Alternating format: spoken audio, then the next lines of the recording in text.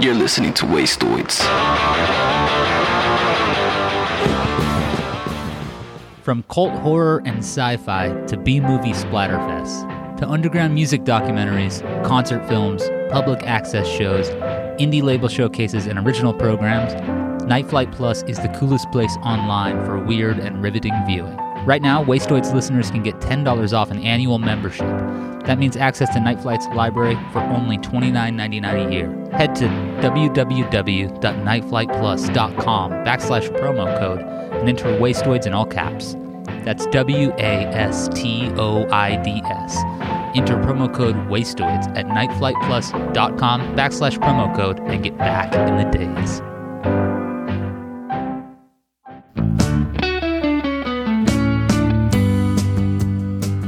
Hey, welcome to another episode of Wastoids with Blue Broderick of Diners. I am Jason from Wastoids, and I have known Blue for a long time, seeing her perform many times at Arizona venues like the Trunk Space, and I have been a fan ever since that first show I caught. For the last decade, Diners has cruised along the highways and byways of the DIY all-ages indie rock scene. Their latest is a new album called Four Wheels and the Truth. It's filled with very tuneful, hooky pop rock, and I really dig it. Blue joined me to discuss the new album, her newfound expression of trans identity, and the music of her 70s inspirations, groups like the Beatles and the Beach Boys. Every time Blue and I talk, we're not ever recording these conversations, we're just having normal conversations. We end up talking about the Beach Boys, so since we had the tape rolling, I figured it would be good to get one recorded for posterity and put it here in the Wastoids audio feed. So thanks so much for hanging out. Check out Diners, Four Wheels and the Truth, and pick up the new album and great bumper sticker, but you'll hear all about that in just a second. Let's head into the conversation. Well, yeah, so congrats on the record. It's called Four Wheels and the Truth. Mm-hmm. And it's a really good album. I really enjoyed listening to it. Thank you. And thanks so much. And as good as it is, what's almost as good as this record is the bumper sticker that you made to promote it as well, which features the album cover, or part of the album cover, the cool bird from the album cover, and it says, "My other car is the truth." I wonder if you could, to start off, you could tell me a little bit about the cover of the record and where the bumper sticker idea came from. Well, the cover, the album cover is, it's a photo, and it's a photo that my friend Patrick took, and Patrick also did all of the, he did all of the art, actually. He did everything. And it was just a photo that I'd seen in kind of his collection, and I really liked it, and I thought it really worked. And there was for a split second, I was actually going to do a very, very drastically different idea. And I'm so glad it didn't work out, because I really love the album cover with this photo, because I thought that photo was special ever since I saw it. Yeah. And so the photo, yeah, in some ways, the photo is just something I was really drawn to, and just feels meaningful to me. But I don't even know if I can say why. I saw that photo. He has a lot of good photos, but that photo for sure stood out. Yeah. So, do you often have a situation where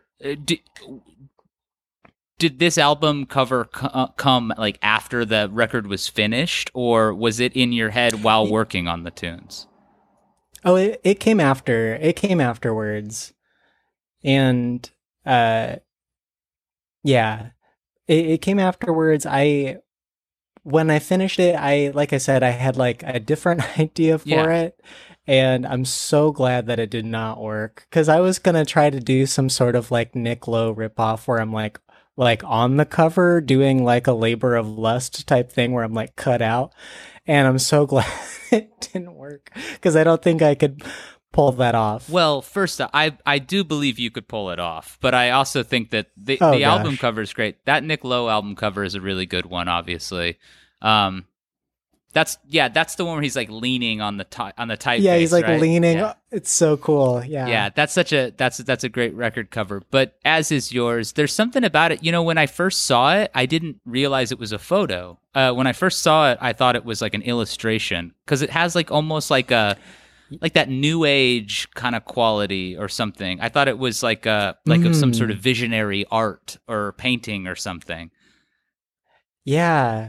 That's I've gotten that a lot, and I remember when I saw it like for the first time because I'd seen the photo, but then when he cropped it in order to put it into a square, it was such a different looking photo that it did look like so much more like it just looked like it even had a different texture to it. Yeah. Because it's like a very small part of a much larger photo, and he had to go to like a commercial scanner to get it like properly scanned. That's cool. So that's really cool. Yeah. How about the phrase "My other car is the truth"? I mean, did you come up with that? I did come up with that, and yeah, just being silly. Not much there. Just trying. I thought it would be appropriate to do a bumper sticker because, four wheels. It's like it made sense. It's like, oh yeah, so it's already like a car vehicle reference, so it did make sense to me to do a bumper sticker. But yeah, the phrase I came up with a bunch of other ones. Yeah. I mean, and I'm glad those didn't work out either. The right idea. The other one, yeah, the right idea makes it through. What were some of the other ones?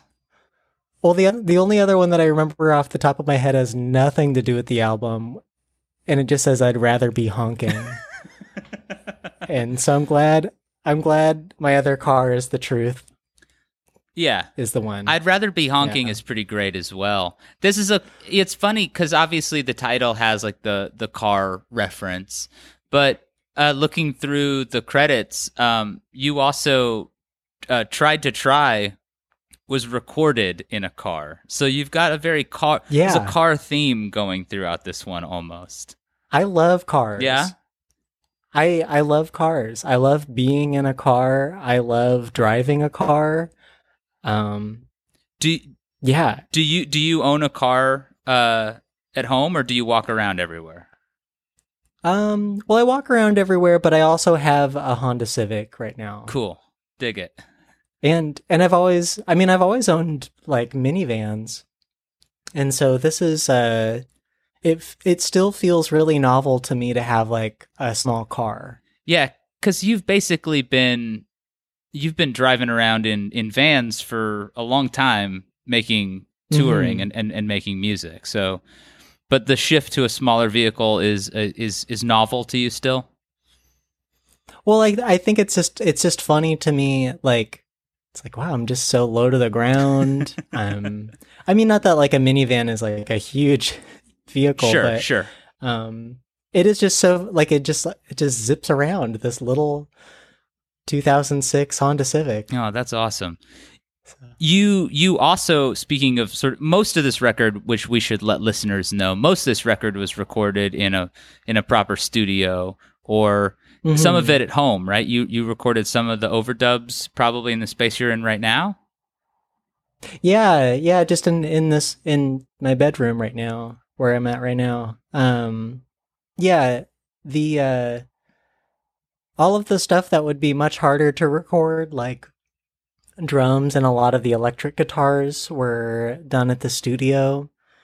Also, the bass, most of the bass was done at the studio as well. There was a really nice kind of like Hofner type bass. It wasn't a Hofner, but it was like it was the classic McCartney looking bass. Yeah, and it sounded great, and that was great to like record in a proper studio and hear it on the big speakers. So. For sure. But then in terms of other non-traditional recording spaces, you recorded one of the tunes Out the Door was at the Sutro Bath Caves? Yeah. In San Francisco? Yeah. my friend Maddie came up to help me record because I wanted somebody that I could turn to and ask for help, basically. And Maddie has great taste, and so Maddie drove up from San Diego, and then the day before going into the studio, we just decided to go to the Sutro Bath Caves just to check it out. And then kind of while we were there, or maybe even like on the way there, we had the idea to record inside of it. Were both of those, the car and the cave recordings, were you able to use just a phone, or did you have a microphone, or did you have some sort of mobile rig with you? How did it work? In the cave, Maddie had some sort of microphone that clipped on to their phone. Like I don't even know what the model was, but it was just just clipped right onto the phone. It wasn't even like that big. It was like it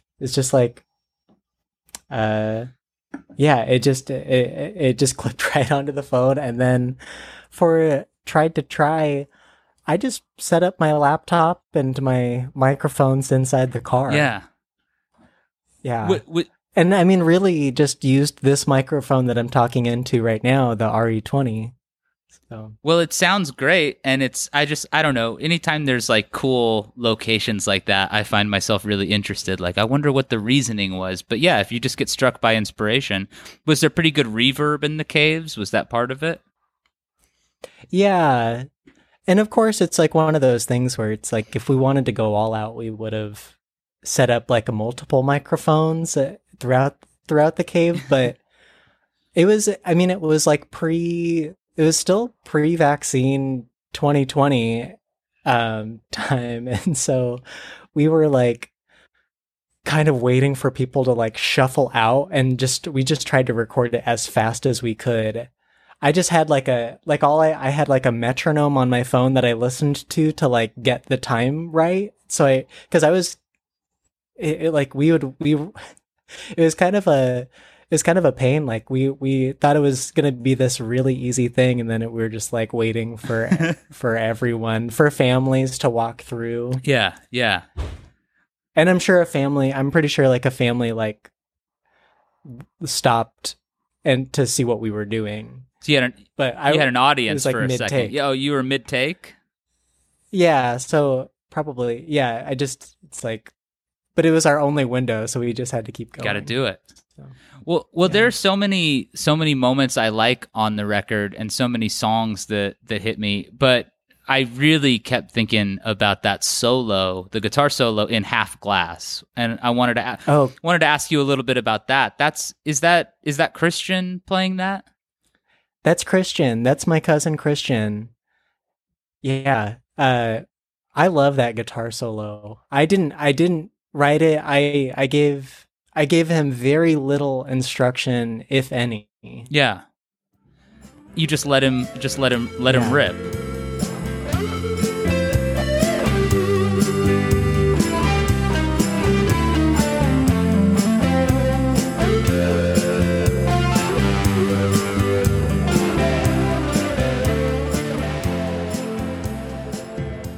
What did it feel like with him playing that? I mean, because it's killer. Well, it was funny because I tried to think of a guitar solo, and I guess I have a project on my hard drive of all the attempts of a solo that I thought would sound good, but they all just were so boring to me. It was kind of like, it was like the last thing I had to do for the record, I think. And so I was just like kind of running out of like, it's like, I don't know what to do. Like it all just sounds like the same guitar lick over and over and over again. And so I knew that I needed to give it to someone to have a different perspective on it. And I've always wanted to have my cousin on a track. Christian has played in diners. He's played bass and guitar. He might have even played drums at one point, like for a show or something. But never on record. So it felt very special to ask my cousin, and he is a very unique guitar player. He always comes up with these guitar parts that are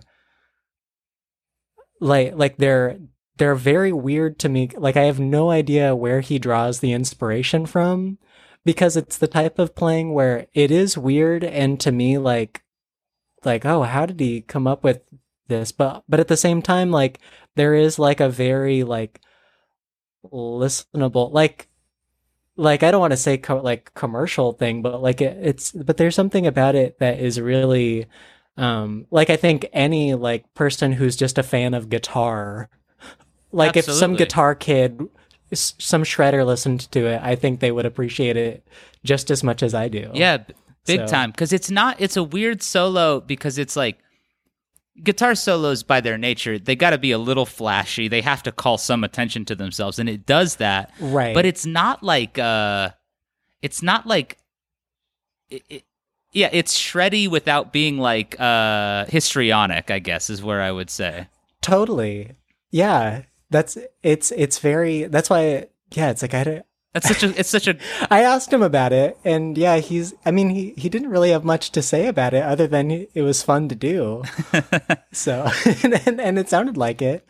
He gave me 2 tracks. He's like, here's a clean version and a distorted version. And I just liked both of them, and we just distorted the clean track he gave us. So we just had, I just loved hearing them both kind of like warble, like it just because of like the way, like the bends, yeah. just panned left and right, just kind of like, it just creates such a cool effect hearing both of them played at the same time. Yeah, absolutely. Was Christian important for you in terms of is Christian older than you?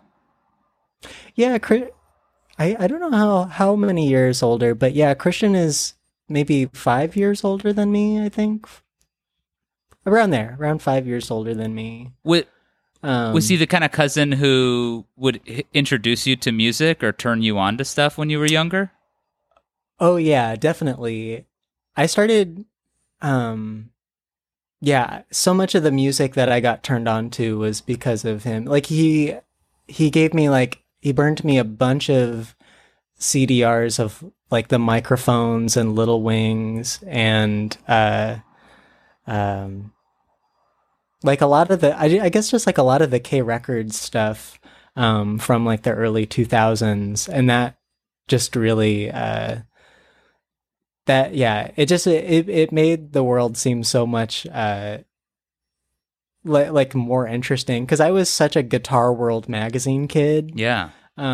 So to listen to all of these artists that kind of break all those rules was really neat to me. Yeah, absolutely. And it's so cool that all these years later you're able to have them on the record and have this sort of like carry across all those years. Diners, you've been doing Diners for more than a decade now? Is that right? Yeah, it's been over 10 years. That's wild. That's wild to think about. Wastoids With will be right back after a brief word from our sponsors. This podcast is sponsored by BetterHelp. Without a healthy mind, being truly happy and at peace is hard. The good news is therapy works. But what is therapy exactly? Well, it's whatever you need it to be. Maybe you're not feeling motivated right now and would like some tools to help. Maybe you're feeling insecure in relationships or at work or not dealing well with stress. Whatever you need, it's time to stop being ashamed of normal human struggles and start feeling better, because you deserve to be happy. And now you don't have to worry about finding an in-person therapist near you to help. BetterHelp is customized online therapy that offers video, phone, and even live chat sessions with your therapist, so you don't have to see anyone on camera if you don't want to. It's much more affordable than in-person therapy, and you can start communicating with your therapist in under 48 hours. Join the millions of people who are seeing what online therapy is really about. It's always a good time to invest in yourself because you are your greatest asset. As a special offer to Wastoids listeners, you can get 10% off your first month of professional therapy at betterhelp.com/wastoids. That's betterhelp.com/wastoids. Thanks again to BetterHelp for sponsoring this episode. Now, back to Wastoids With. This is the first record that, since you've kind of opened up about your trans identity, and it's the first time that has been a part of the story of the record. I wonder, it's part of the story of you, the human, more than the record. But I wonder, do they overlap? Was there anything about this record that made that opening up, that facilitated it or had anything to do with it? Is there a relationship between the two things? Yeah, there's some relation, but also no. It's like also, I mean, I don't want to say like it's just business as usual, like making another record, but yeah, like, but there was something really neat about making this record, because I knew that by the time that I was done with it, like, I was going to be like more open about it, and just because, like, I don't know, you just like the way that I kind of planned out, how my year was going to go, hopefully. And I was like, all right, wow, I guess. So like while making it, it was kind of, it's like I ended up changing a lot of little lines that I felt resonated more with me, and where I wanted to be. And I think that, yeah, I think there's really only one song that feels like directly about it, and it's the dorkiest song on the record, which I kind of like. It's the song called "Gotta Be Something." Yeah. Yeah. I really, really like that song. That's incredible. So, I mean, as somebody who's known you for a long time and over the course of that 10 years, I mean, I'm very happy for you, and I wanted to say that first and foremost. And I know that, there's no getting around it. Like, that's a big thing to open up with strangers about. And as somebody who's spent so much of your life, your music has always been very open and very earnest and vulnerable in a way that, is super admirable and something that I've always connected to it. But I think about the difference between sharing emotionally vulnerable songs and sharing something so integral to your selfhood as your identity like that, and I think so. Anyway, I'm very happy for you overall, and I just wanted to say that. Oh, thanks. Because it's a pretty mellow record, I would say, overall, but not like lacking in like energy, but very like very, very warm, very 70s, and I love all the tones on it, and I love that you're sort of evoking Nilsson a little bit outside of the K Records stuff, which you got into very young. Was that sort of 70s thing something that was interesting to you when you were starting Diners, or is it something you've increasingly got more into, or was that what you listened to when you were a kid? Where does the sort of 70s Nilsson, Beatles, Beach Boys access come into the picture for you? Well, right after I graduated high school, like I just got so into Beach Boys and Beatles, and so like I was in high school, I was too cool to listen to them, because I knew who the Microphones were in my head, and of course I was like, yeah, thought I was very cool listening to all these K record bands, but yeah, I kind of got really, really, really into Beach Boys as I was starting Diners. And yeah, I mean, yeah, and in some ways it's like, oh, but like I also remember being like a kid and like running around singing like "Wouldn't It Be Nice?" So it's like I've always liked the Beach Boys and Beatles, but I think that I don't think it just kind of felt like it was like those songs have been around since like way before I was born, and they were just like, it was just like culture, like it's just like, oh yeah. yeah.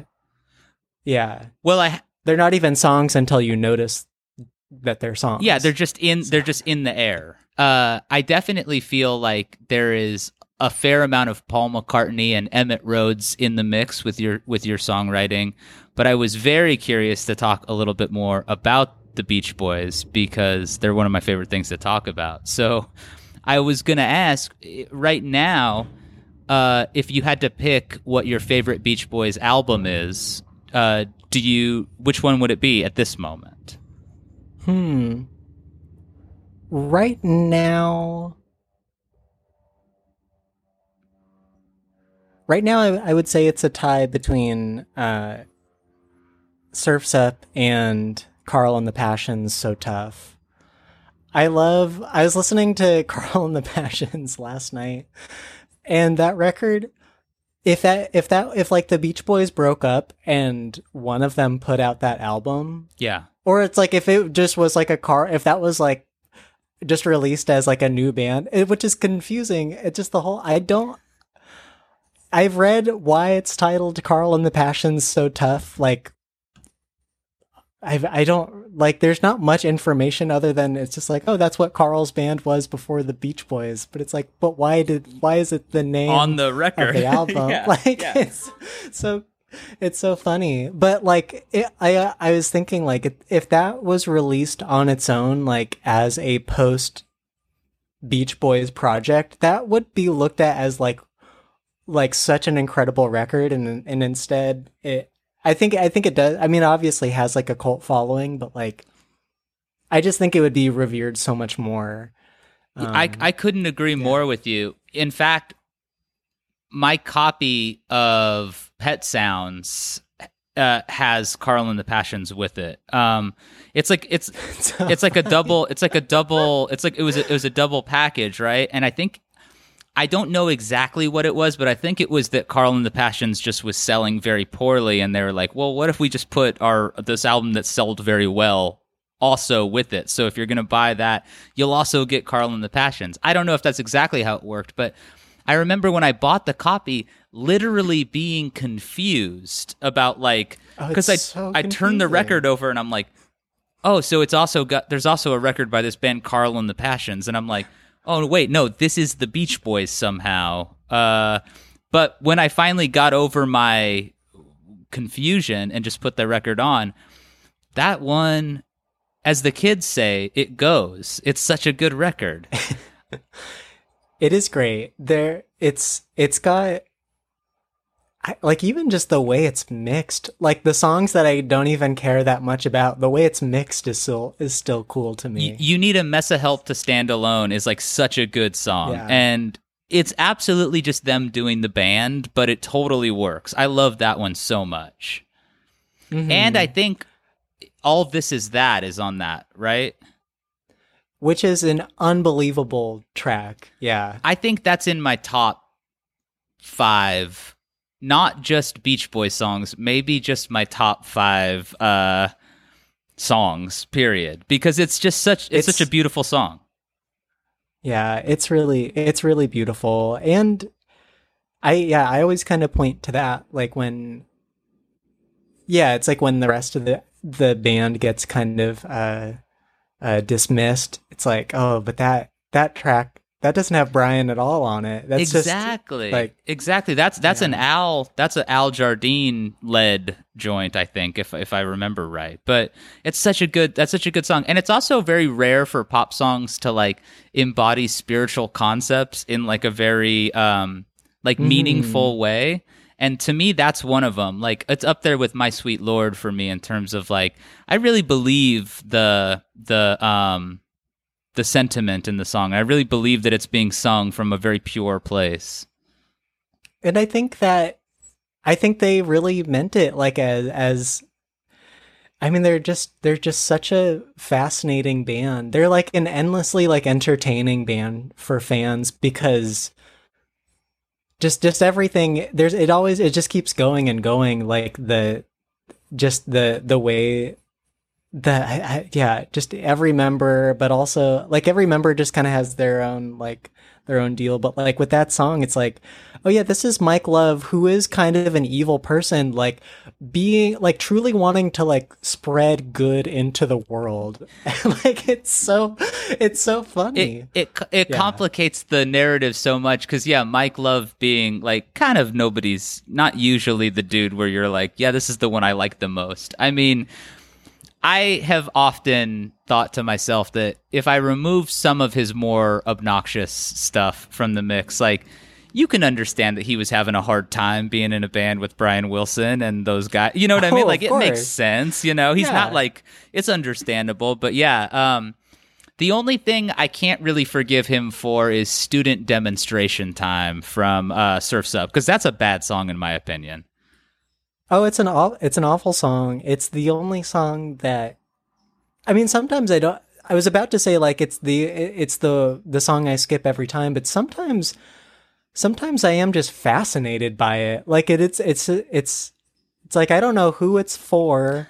It seems like it just doesn't really fit in anywhere. Yeah, absolutely. And I will say that when they put out that great box set last year with all the alternate takes and stuff, there are some other versions of Student Demonstration Time. There's one without the vocals, and I'll listen to that one sometimes, and I'm like, there's some kind of cool guitar playing on this record, actually. It's not all that, but just when I hear it in the sequence, it also just doesn't fit in on Surf's Up. It mars an otherwise perfect track list, because Surf's Up, the other one you cited, I mean, that's got Till I Die on it, which I think is perhaps, it's right up there with All This Is That in terms of one of the deepest things that I've ever heard about like a spiritual sentiment on a record. So I think that's one of Brian's all-timers. But yeah, then you got Student Demonstration Time where, I don't know, it's like Revolution by the Beatles, kind of, where you're like, I get it, I guess.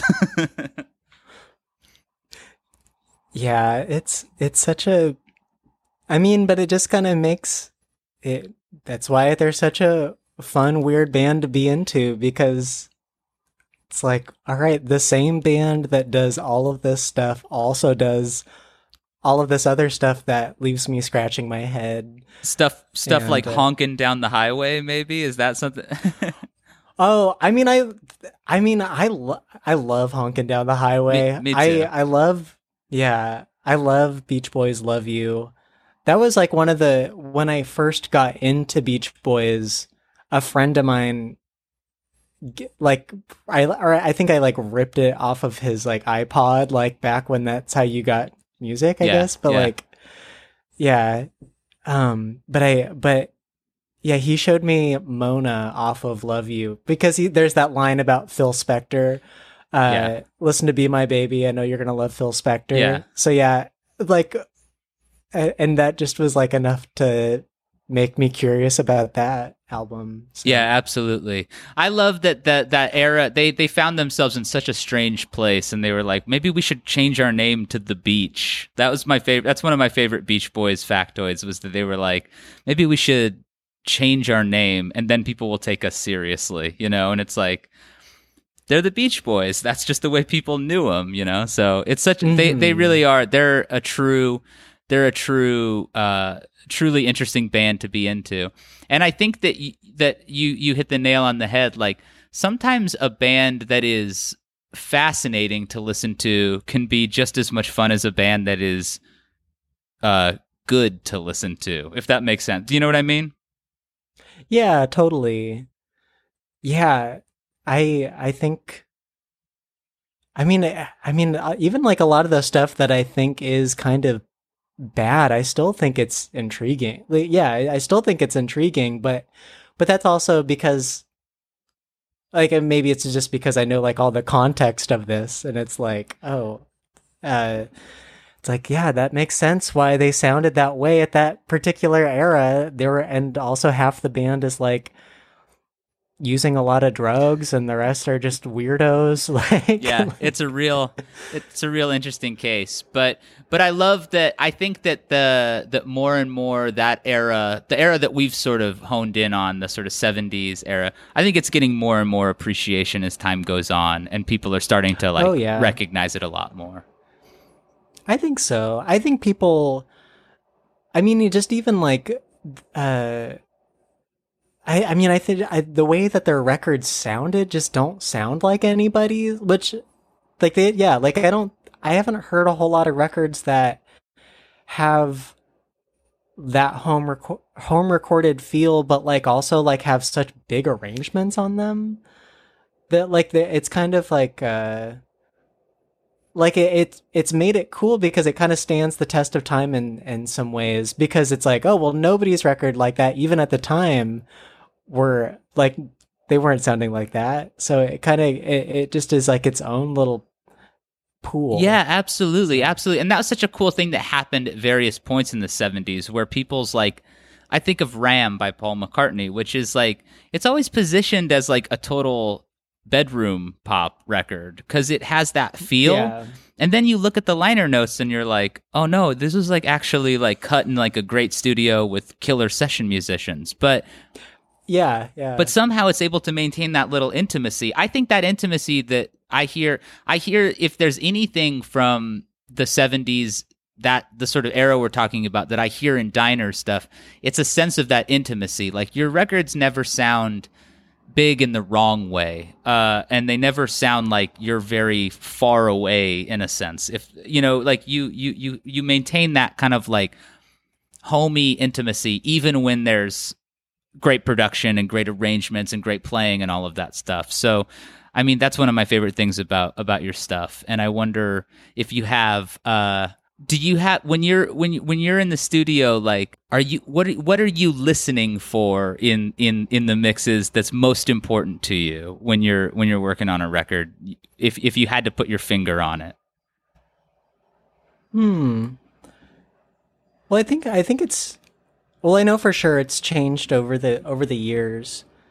Like nowadays I really like everything just as dry as I can get it. Like, just it's funny. It is very funny to like anytime I listen to like the first Diners album or the second one, it's like always like, oh, there's so much reverb on everything. Also, why did we like double every single thing? Like every instrument is doubled, and which I know why I thought to do that, but I mean I really listen, like when I'm working on something, I always end up, like I said earlier, like I have an idea of what I want it to sound like, and then it usually turns into something different. And so most of the time I feel like I'm reacting to it sounding different. And so I'm kind of like, it becomes a thing of like, it's like I'm hearing it for the first time, and which actually gives me like a very cool angle on it, because I'm oftentimes realizing that an arrangement won't work, so I have to figure something else out. Sure. Which, as much as I want to believe that like my arrangements are like super solid, like I do have to adjust them constantly, like when I'm in the studio, which is probably a little annoying. But I like for a performance, I just like I would rather go with a take that has a mistake, that if it feels good. And in a mix, I just like, if I'm listening to something that's almost done, I just want to make sure that I can listen to it without even really noticing much. Like I kind of just want to be able, I call it just like listening like with a lazy ear, just like I almost just want to look at something else or like be on my phone while I'm listening to a mix, and if something catches my ear, that's either a good thing or a bad thing. Like, and I have to you have to figure out adjust. Which yeah. Well, that's fascinating, and yeah, like I said, it all worked out. This record is so much fun to listen to, and it's a really beautiful piece of work, and I appreciate you taking the time to hang out with me and talk about it. Where can people find you online? I guess just the usual social social places at Diners Music. And as far as streaming, it's everywhere. Music can be streamed.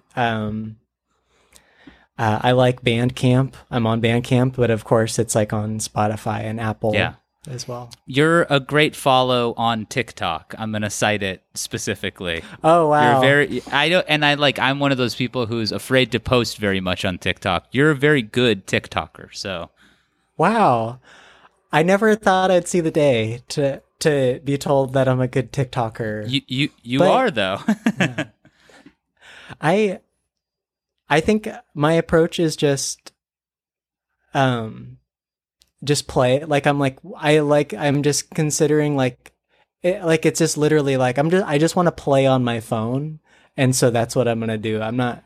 I try not to think about it too much or like use it as like a promotional tool. I just want to play on my phone. Yeah, I think that's a good approach. And I think that sense of that playfulness actually extends across a lot of your work, and it's a hallmark of it. So that rules. Well, thanks so much for talking, Blue. It's the best. Yeah, thank you so much for having me. If I'm gonna be right where my head is, if I'm gonna be right where my head is now, what's the point of looking round in the middle of the... You're listening to Wastoids. This week's episode features original music by Sam Means and a few selections from Diners, Four Wheels, and The Truth, available wherever you listen to good music. Do you have any Beach Boy opinions you want to share? Are you passionate about Carl? All you have to do is give us a call, 1-877-WASTOIDS, and get in touch. That's our hotline. We record everything that is left as a message for us over there. So you call, leave us one, and you'll hear it on a future episode. I'm in New York. I'm freaking out, baby. I really need Wastoids.